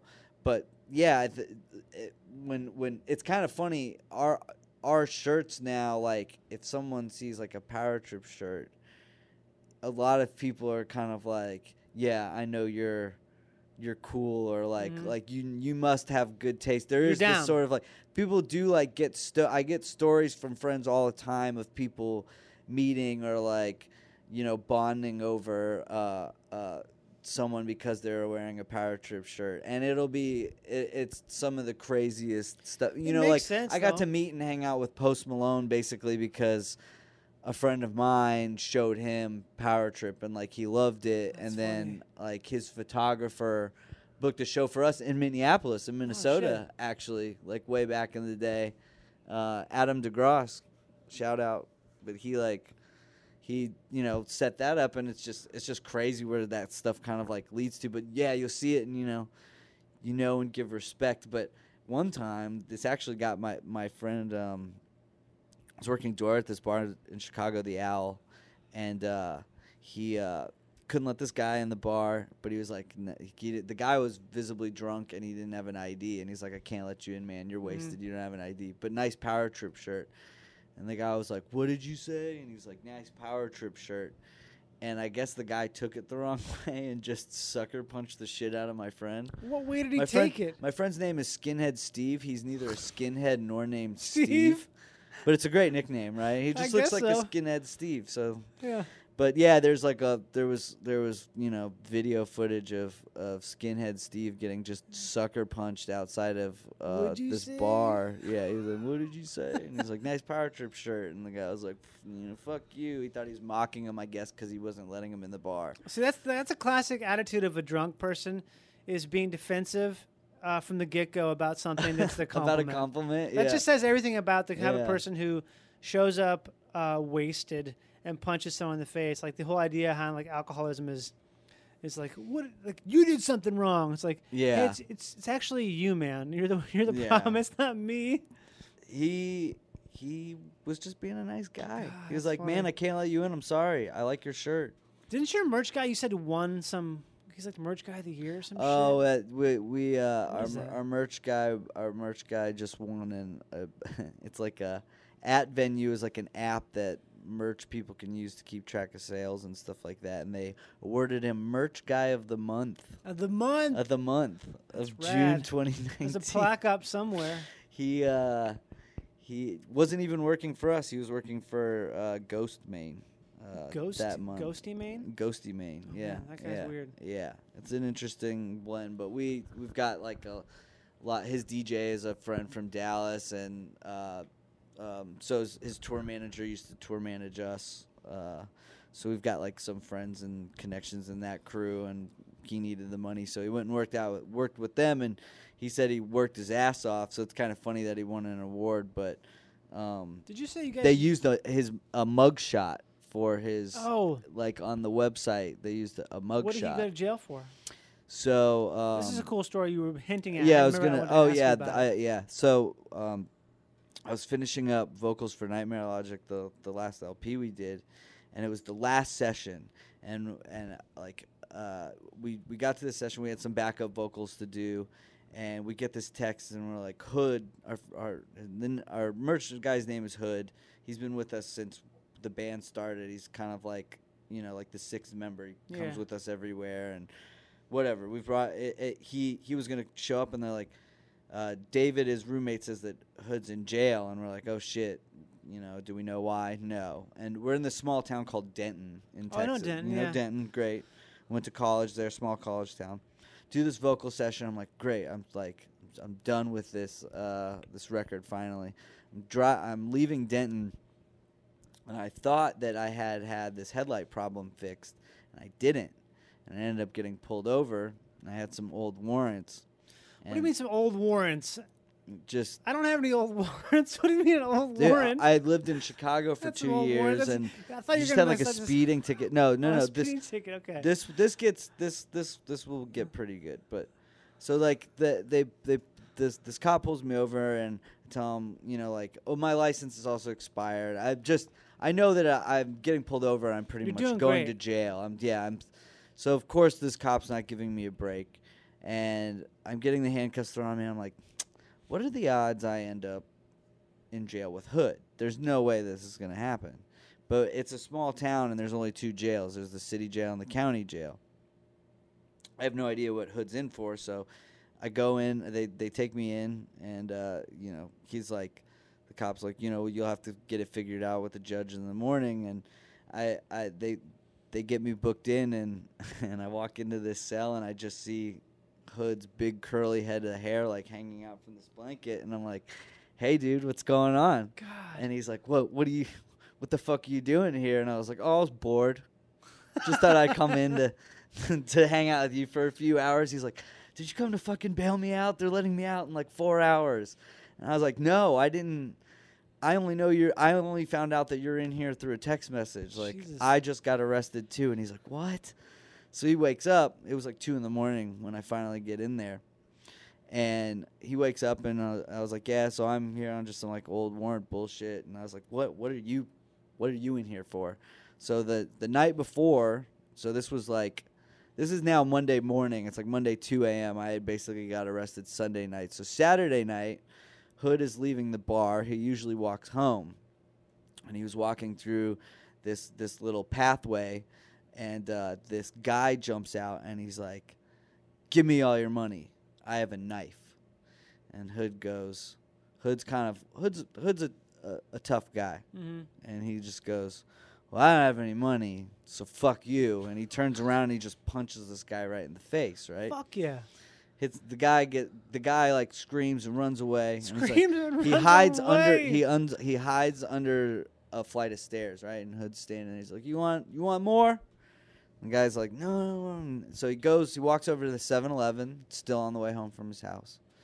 This guy comes over, this homeless, whatever, this guy who basically tried to mug Hood comes over to the 7-Eleven, and he's causing a scene and talking about how Hood hit him, and Hood's, yelling back at him about how, you said you had a knife. And this scene occurs where the guy tries to steal a skateboard, whatever, but someone calls the police. The police show up. The guy runs off into the night. And they're like, sir, what happened? And Hood explains to him, this guy tried to mug me. I hit him. I came over to the 7-Eleven. He came over here and made a scene. They're like, well, did he hurt you? Do you want to file a report or file any charges? He's like, no. He ran off into the night. He didn't take anything from me. And they're like, okay. Well, we got called out, so we have to write like a police report anyway. Can we have your ID? And they go run his license, and he has like an old warrant. Yeah. So he almost gets mugged, punches this guy out. The guy follows him to the 7-Eleven, makes a huge scene about it, and then like after all this, our friend just trying to walk home from the bar, he ends up getting arrested over like some old warrant bullshit. But he was gonna sit it out till Monday morning and just get time served. And so, Jeez. and then I got arrested the following night. So we both were cellmates for about 8 hours. Probably not good for your credit score. No. And we also, I think we started a European tour like 4 days after that. So I had to pay like $1,200 to get out to make sure that because if I just tried to sit it out, probably would have been cutting it pretty close. Oh, you would have been in there for what, like 2 weeks or something? No, maybe just like 3 or 4 days. Yeah, it's not worth it. Yeah. Worth paying to get out of jail. Well, I've never been to jail. They would have taken me to county, so it would have been in like a city jail, like not like a jail. I would have drunk tank. I would I wouldn't have had like a bunk or anything. Yeah. It would have just been a miserable experience for 4 days. So yeah. So this is the merch guy you said that you guys used to watch. Mega Drive? me and our merch guy were huge fans of Mega I still Drive. can't fucking believe that when you said that just now, because I've never met an MTV American. used to pop off. We were huge fans of Wonder Shows and in Mega Drive, God. and we used to like get on AOL Instant Messenger and like fucking like just like bounce jokes off and be like, "Oh my God, is you?" I remember one of the one episode that sticks out is when you like. You roll up on like the motorcycle club. Oh yeah, and you're wearing like a Boy Scout uniform. You had a vest, had like little fringes on it. It was like the Mongols, I think, which is in Northern California. Yeah, those guys were rough. Yeah, they're real nasty, Mongols too, right? Yeah, they were pretty friendly. Like, what's up, guys? Yeah, there's all those guys are friendly. We attract some biker folk, right. and they're cool as fuck. Yeah, they were really cool. They were like, I mean, all those guys, they always have the tough exterior. Yeah. But you also hear about them doing stuff like, what's the Hell's Angels do that the toy ride where they raise like $1 million for kids, charities, kind of shit. A lot of those guys, that's what they do. Is I don't know. It's weird. They love kids. They'll do a lot of charity stuff, and then Sell a lot of meth. They'll also sell you a lot of meth and kill you with an ice pick. Yeah. You know, like, yeah, it's crazy. Do you ever ride a motorcycle? No, our Okay. bass player is a big motorcycle guy. Hood likes to tell people that he doesn't ride in the bus or the van. He follows the tour on his motorcycle, Which is not true. Yeah, he can't even ride a motorcycle. It's a lie. Yeah, you could have it chained to it. He has maybe. like training wheels on a Harley, like little. It's like a tricycle thing. Yeah, you well, know? that giant bike I rode at Mega Drive had training Yeah, wheels. I remember that one. Yeah. I almost fucking died in that one, I think. I feel like there's a few episodes where you There came were pretty a close. couple episodes. I think it was a kind of death where it was a thing where it would have been a really boring sort of sad death because I died because of, this pipe hit me. Or like this yeah. tractor rolled over. This tractor rolled over you, or Yeah. you got stuck in a which dolphin. Which is like a story that happens quite frequently in Yeah. the Midwest. You know, Yeah, it's people like die all the time on farms. guy falls in corn mill. You know what? That's always one that always blows my mind is like dying by like corn or grain suffocation, like falling Yeah. in a grain silo. Fuck. That'd be so wild. Yeah, because it packs you in. It's so heavy. Just Yeah, bloop. but it's enough to like you Mhm. sink in it, so you just Whoa. ooh. That fucking sucks. Or That'd death be a cool by metal song. Yeah. But that sounds like something like Slipknot would go for. Slipknot. Yeah. That's a whole other side of metal. I feel like I never. Yeah, got that's into. we're not very performative. Well, not in that sense. Not They theatrical. write songs. They write real songs, and People they love have 'em. they go really big. Mhm. A lot of like I've getting to do these bigger metal tours and these bigger festivals. You see bands with like pyro and all the production that goes Pyro into it. to me and is. it's- I don't know how people can deal with that shit. So I was told by Gary Holt, who plays guitar in Slayer and Exodus, that it often works in your favor because if you're really wet and sweaty, a blast of pyro will flash dry you, and then you'll get like a cool breeze that follows it. So you'll be really hot for a split second, That's but fucking it'll so it'll like extreme. flash, all the moisture off your body, and then you go jump a cold water on your head, and you're like cooled off. But Because it's they're also- playing for 2 hours with Yeah. just flamethrowers just. But how going. close are you to something? How many feet are you away from that flash drying you and burning your skin off? That's gotta be like 10 feet, right? I don't know, man, because they get really close to it. Mhm. We met Kiss's pyro guy, and they have there's pyro, and then there's shells, and there's all this stuff. They have straight up flamethrower, what would be the same a military. They have Kiss has military grade flamethrowers that Jesus. just go so far out, and you're standing by the front of house the You feel the soundboard, and heat. you're still feeling the heat. And then we got to watch Slayer side stage, and they've got big walls of flames, and it's blindingly hot, but no one ever seems to get burned. But one time I played a show where it was so hot, the stage lights were so close, it was so hot that the screen printing on my shirt was smoking. That's probably So I don't was know. probably you were burning. It was something. Yeah, was- I think you were my being shirt was burnt. burning. We've had close calls. We had a cord. We had a huge stage floodlight tip over in Russia, in Moscow, and it started smoking. And I was screaming at this guy to turn it off, and he was just standing there. That's Russia. Don't know. It's That's okay. fine. It happens at every show. How long were you in Russia for? We burn it down. We've done Russia twice. Is but that it's pretty just too- interesting? It's very interesting. The first time we went, we got extorted 3 times. How about cops? You get the cops, the people at Customs? the airport, Fucking A, customs. man. Yeah, they're just this lady told us that the lady at the airport. It was we had all our equipment and everything, and we're it says on our tickets we each get 25 kilos of of checked baggage per person for free, and she's like, no, it is 25 kilo total per person, including your carry-on. And we were like, well, what if we like can't pay for all this stuff? And she's like, you do not have to get on the plane.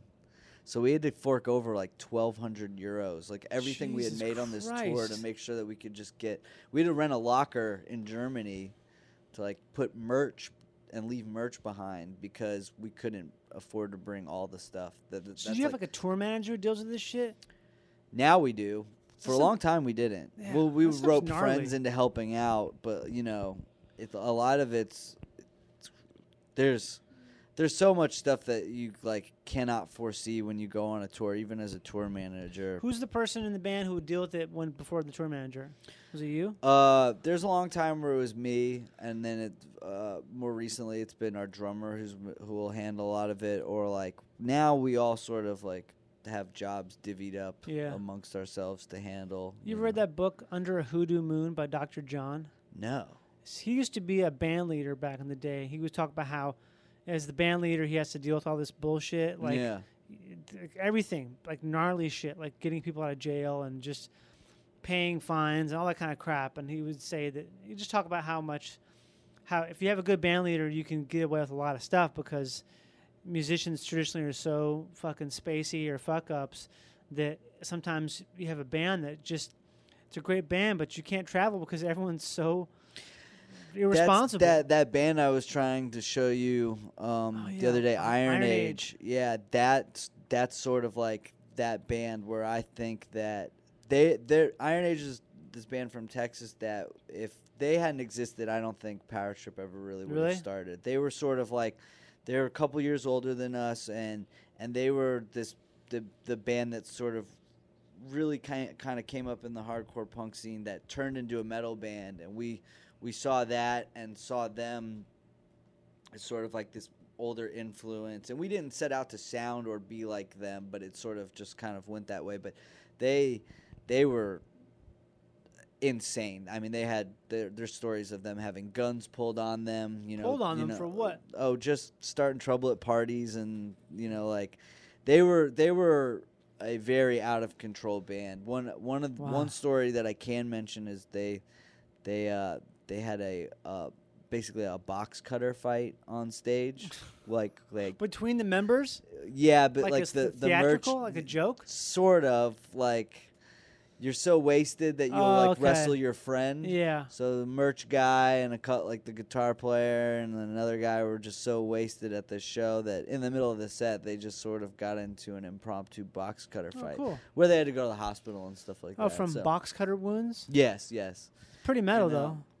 Yeah, and they like got a tour with Baroness, and then sort of I just like don't think could handle sort of the switch to professionalism where it's like load ins at 3 and here's your sound check. Like you can't just pull up to the show wasted at 8 p.m. Right. And we used to do that. We used to be that band, where we were like on research chemicals from like the dark web, like showing up to shows and just like what kind of research chemicals? Getting away with. You remember? We had 2CE, 2CI, 2CB. We got pure DMT from there. We would get like. We had a friend that was like on the dark web and like the Silk Road before the Silk Road was really like even like early Silk that Road. common early Silk Road. I think I want to put this in like I want to say this is like around 2010, 2011. There was a summer where like every weekend we were just getting some powder that he trade Jesus Christ, MXE man. like I never tried analogs any of that ketamine. shit. Yeah, it was a very trippy, very weird summer, but yeah, I mean there was a time and place for all of that, and then you start to make a little bit of money and it's covering your rent and you're like, oh shit, I sort of have to take this seriously. Yeah. So now like I don't even really drink anymore. I pretty much just stick to smoking weed and not bad. some LSD every now and again. And let's take a quick break here. Yeah. We'll come right back and we'll finish it up. I did not look in the shower. I spent the last month taking showers in a portable like shower trailer thing. Really? Where, on all that those thing? festivals? Yeah. So Those a ho- festivals e- seem even like a '50s looking hotel shower seems appealing to me now. So, you know. only. What was I? Yeah, We're talking about research chemicals we were talking about research chemicals. and how you're not doing them anymore, and how you don't really drink I'll anymore. still do that. I do that. occasional research. You do a little bit of research Yeah, from here and there. it's just it's like well you're saying like there's bands that sort of reach a point where they can't like professionalism sort They of can't like get it breaks together. them. They can't get it together. Yeah. And those always make for kind of the more legendary bands, those Right. bands break up and people are always dying to see them. Like they like that dysfunction and Right. our band was plenty dysfunctional, but we managed to really keep it together somehow, and then sort of like be like, okay, we have a shot at sort of making this like our day jobs. Mhm. Do we want to do this, or do we want to just have it be the fun, drunken, like rolling machine of That's a weird thing, I suppose, because I mean, partying and Yeah. stupid jokes and that must have been. What was that like? Do you remember that moment where you thought, okay, so this is the thing. I have to do this full time, or I can't do it.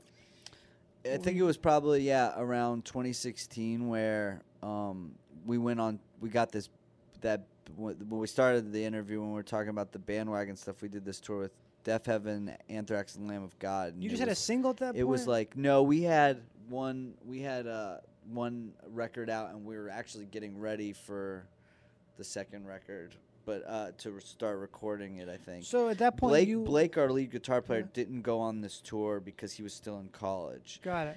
Our drummer Chris actually played lead guitar, and we Mhm. had our friend Connor from this band Red Death come in and play drums. Got it. Because this tour was such a big opportunity for us, we The were like, first we one. have to say yes to this. We have to do this tour. Is this right? the crazy one you talked about? The really long where one? where the the generator went out and stuff? Yeah. That Okay. one was that was our big tour where they're like, you need to be there at 2:00 to Mhm. load in, and this is your 30 minutes to sound check, and there's like band catering and green rooms, and You were with we're what playing. bands again? We were with Lamb of God, Anthrax, Oh, and wow. Deaf Heaven. So Okay. it was a big tour. Yeah. We're playing like huge rooms, and even though we're the opening band, it was like the first time where we were like, we could do this in front of big crowds. Yeah. Like we could make there's a mainstream appeal to whatever we're doing. We're getting up in front of these like Lamb of God fans, these Anthrax fans who have no fucking idea who we are, and they're liking it. Yeah. They're buying our stuff, and they're telling us to come back to Grand Rapids, Michigan, or wherever the hell we're playing, and that's like that was sort of the point where we had a driver and stuff, so we were partying on that tour and having a really great time. And then when we went back and started doing, we would get offered tours with like Cannibal Corpse or Obituary, and we were in a van still driving ourselves. Mhm. And it was like when you're having to drive yourself and you put in all this extra work, you don't really have time to like you can't be drunk while you're trying to like do all this, Yeah. because you have to drive, we can't have everyone in the band wasted because we have to load out at 12:30 at night, drive 2 hours, get to the hotel at 3 Mhm. a.m., check in, sleep until noon, check out, and then drive 3 more hours to get to the next show. Like Yeah. there's a point where you have to actually wake up and be like, okay, we're gonna like take this seriously now. So I get. Around 2016. I think So is that was when you hit. got offered that tour. Yeah. So was it a thing where you had to stop doing something else? Did you guys? Did you Yeah, yourself I had have to I had like, like had a to I had quit like a some- day I had like a day job. I had a job where I was doing like web writing. I Mhm. was just like an SEO, like search engine optimization, Okay. just like writing bullshit web pages. Like I ghost wrote like a journal for like a wig store. Like I pretended to be like a 40-year-old woman talking about like hair fashion. So you were happy It was to called the quit Head Shop Online, but the woman did not understand what a head shop was Yeah. also known as. She's like, I get tons of traffic, but they never turn into sales. I'm like, because they're shop. looking for something else, lady. Fuck. That's sad. Yeah. So it was great money, but So you decided, so you quit. You're like, okay, I'm gonna quit this. So I basically went and did that tour and was working from the road because Oh, it you was- were? Yeah, Okay. like my 'Cause you boss could. I could work on a laptop and had like a wireless, internet card or whatever, and it was all internet based. So my boss was really great about me. He wanted me to be in office, but when I wanted to go on tour, he could. And I did it for like 2 years. But I came back and I also did some sales too. Right. And I had gotten so much work that he had to hire another person, and he basically was like, "Are you going to be home, or like I have to let either you or this person go? You've been with me longer, and if you say that you want to stay with the company, you're gonna be here, right?" Okay. And You're like, and no, I was like, no. "You know what? Let this person keep this job. I'm Right. gonna go out and I'm gonna like try and make this work." And basically from there, it started to like we've, basically since about the last 2 or 3 years, this band has been our main source of income. Were there any times when you thought it wasn't gonna? Like, you were like, this isn't gonna So work. many. I mean, there's like you have times where you think that like almost every tour where Right. like you've just had a really bad day and you're like, I don't know if I can take it anymore. Yeah. But what's it's like any what's like job. the worst thing you remember happening where they just really fucked with you guys? Maybe fucked with you the hardest in terms of just keeping at it. Man, there's been a lot of moments, but recently, on that European run, our bus's AC exploded. Okay. The air conditioning, and the compressor exploded, and it was while like a heat wave was sweeping through Europe. So usually bands go to Europe in the summer to escape, Yeah. like American summers, I guess. And we got hit with like full on 100-degree days. So we Jesus. were at this festival called With Full Force, and Where is that? it was outside of Leipzig, Germany. Oh, that's not really. And it was yeah, cool. hot It had place to think of. these 3 giant like art installations. They're massive, and it was made out of repurposed coal mining equipment. But it was kind of like pieces were just like welded together to not make any sense. There's like staircases and walkways leading to nowhere. It was kind of like this weird Like a like death trap. industry like brutalist death trap, Yeah. like MC Escher sort of looking thing. So it was in this cool area, and the artist area were all portables stacked on top of each other. We were on the same area as Limp Bizkit, which was kind of cool. Hey guys. Felt really cool about that. But the thing was, it was 100 degrees all day, and it was even hotter on our bus. So there was just nowhere to escape this heat. And Oh. I took a shower and was just instantly covered in sweat again. I remember we were all trying to just walk around, and I remember looking at Nick, our guitar player, and Logan, our tour manager, and I was like, I think this is one of the worst days of touring we've ever had. And they were like, yeah, there's, we've been here since we had gotten there at 5 p.m. the day before. Mhm. We were playing Sunday. We got there at Saturday that evening. The bus broke early Sunday morning. So we basically woke up to the bus being like over 100 degrees, and Jesus. till 9 a.m. until 3 a.m. The following night, we were just stuck in 100-degree heat with nowhere to escape to. And I played in swim shorts. Like Wow. the crowd wasn't even like, the crowd was so tired that they couldn't even move. I would be going home. I would. Yeah, say, it was "This it is was done, it was done." just one of those things. But you there was nowhere to escape. Jesus. You wanted to like go up to like the band that you barely know and be like, "Can I come onto your bus just to like taste some air Please. conditioning, please?" It's pretty fucked up. That's gnarly. Yeah, but it's like having a job you like, Mm-hmm. and it's just physically demanding. Is there anything we should play here? Emotionally. What Power Trip song should we play at the end?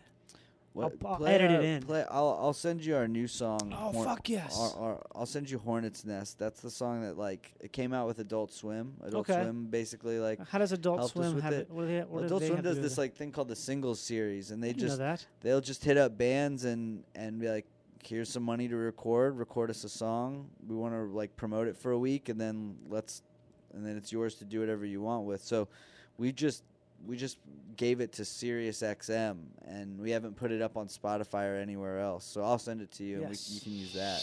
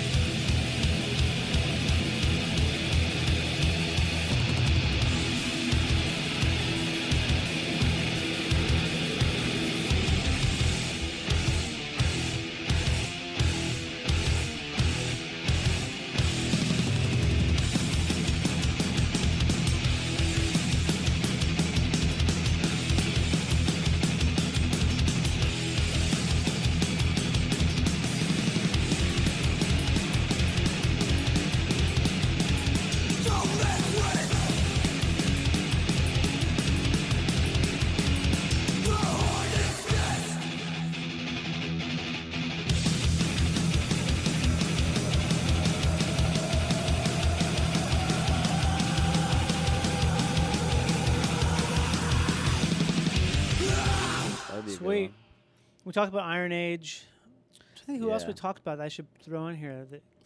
I don't know. I think you like this band Red Death a lot. Cool. That I we've think I've had heard 'em the a little drummer bit. fill in for us, but Come out. I mean, if you want to see some bands, the festival we're playing tomorrow was like an all-day thing, and Wait, should tomorrow's have a like festival? yeah, I it's didn't know called that. Sound and Fury, and it's at the Belasco, but it starts at like 2. I Who don't know else if I'll is get playing? there at 2. A Whole ton. bunch of bands. You know There's that a band. band Nervosa? I know the name, but I don't know if I've heard They're them. from Brazil. It's like an all-female thrash band. Yeah. We have you heard Sacrilege or Detente? I haven't heard Detente. They're both female fronted, Okay. and they're like 2 of my favorite thrash bands, and I just love the way the vocal, like both of the singers just have these really ripping vocals. That's the same with the Nervosa. And I thought when I Yeah. first heard them, I didn't know it was a woman singing. Yeah. And then I looked them up. I was like, holy shit, how would she sound that way? Because she sounds the same register as like who's the guy who sings for Obituary? It's like John Tardy. That high. Oh, that's cool. It's Yeah. that sort of like a howl sort like of. a cat or something. Like, Yeah. Yeah, that's sort of my vibe too. And I think I get that from. Then you'll really like Sacrilege, and we actually, the single that I'll send you for Hornets Nest, we did a cover for a B-side, and it's this band Detente, and it's this song called Holy War, which is pretty cool. I'll send you that too. Sweet. And it's the fun fact about that band is the guitar player. They're from the Bay Area. So they were sort of around in like '86 when the Bay Area thrash thing was going on. They only did one album, but Ross Robinson was the guitar player, and Ross Robinson went on to be like, they call him the godfather of nu metal because he's the producer for like Limp Bizkit, Korn, Yeah. Static X, Slipknot, like all these huge. He went on to basically be like the Rick Rubin of like nu metal. That's what you should do is put out like a new metal album just out of nowhere. Like just slide in like a new metal EP. Oh man, I feel like I just said the worst thing ever. Yeah, I skipped nu metal. I was Oh, you lucky did? enough. Yeah, I never guess what? liked metal. I did too. Yeah. Yeah, Are you just fully saying that? skipped. See, I fully skipped. Oh, I nu was metal. joking. No, I am doing a you're joke. Nu metal. I'm you're kidding. a nu metal head. I'm not a new metal head. Oh, don't even say that. Not even Yeah. close. You know, like you can name more than 5 Mudvayne songs. I think I could name one actually. I think I I wouldn't can even be name able to tell you. Dig. Dig. There's Dig. Who is And new that's it. metal besides Limp Bizkit? There was so many bands. I mean, there was Stained. Is Stained. was in there. Cold. You know, you have Puddle Cold. of Mud. Puddle of Mud. Isn't Puddle of Mud from L.A.? Yeah, I think so. They're Armenian, See, but right? I had a maybe. There's I don't- one new All I metal know band is they that's ripped Armenian off a guys. Suicidal Tendencies song. Oh. I think the She Hates Me song is a rip off of a Suicidal Tendencies You know why they song. covered that? It's because she hates them because he's in a new metal band. Yeah, That's yeah, what yeah. it is. I had Just a gotta do cousin one nu who metal grew song. up in Southern California, so he was into like all the like Fat Records and like Yeah. Epitaph punk. Mhm. So like There's definitely a he crossover there. steered me away. The only like crossover there was like 311 and like Sublime and Mhm. stuff, because they would sort of dip their toes in like Yeah. having like punk, It's or so like weird playing with how like that Green works. Day or something. But you know, you'd hear like No Effects too, and then you know No Effects would always talk about how they loved like metal and like Judas Priest and stuff, and Mhm. that always like that's the kind of stuff that got me curious about music. Was like I used to think like punk was the only cool genre when I was like 13. Yeah, me That's all too. I wanted to, and then your brain expands. Like I didn't like classic rock until I was like in my 20s, and then like now it's like I love UFO and Thin Lizzy and stuff like that, and I'm still picky about some of it, but some of the shit that you write, it's funny some of the shit that you write off as a kid then come around and end up loving. Do you remember the first thing you heard that was like a distinctive music that you were liking and it wasn't someone showing you it or something?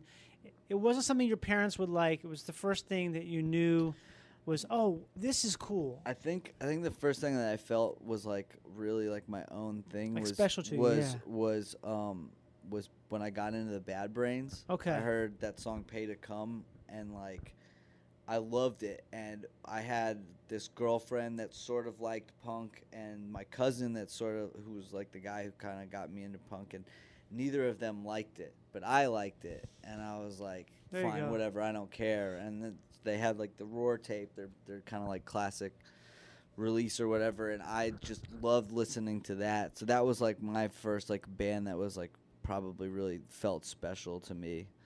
So Picked a good one. and I was also into a lot of the Hydra Head stuff too. What is that? Like ISIS, like so Okay. the slower like Cave In. Yeah. You know, like some of the weird like sort of experimental metal bands, but like from the turn of the century. So I liked a lot of stuff like that in high school that like nobody else really seemed to listen to. I've never heard someone say the turn of the century when they meant Right, 2000, the year the 2000. turn of the turn of the century. century. Oh, yeah, man. here we are. Well, thank you for doing this. Thanks Dude, for thanks being for here. having me. I mean, I'm looking forward to the show. Honestly, it's like it's pretty trippy going from what year was Mega Drive? Oh, man. 2005, 6? No, I think it was No, it's 2008, maybe. Okay, 2000. yeah. No, it's 2019. 2019. Yeah, 2019. Okay, yeah. No, sorry, 2009. 2009. It had it feels so much longer than 10 years. It does. Ago, but it's a trip like having. Yeah, I when- can't fucking believe that. respect your work. You know what I mean. Well, I appreciate it. Yeah, thanks for having me. Yeah, dude. man. Peace. Peace. We just did dabs. We Bye dapped bye. up. Bye. Thank you. You should scream bye. It's gonna get me thrown out of this hotel. No, I'll it do won't. that. They would Yeah, never yeah. throw you out of here. I can't do it on the spot. It's the. Would you? Okay.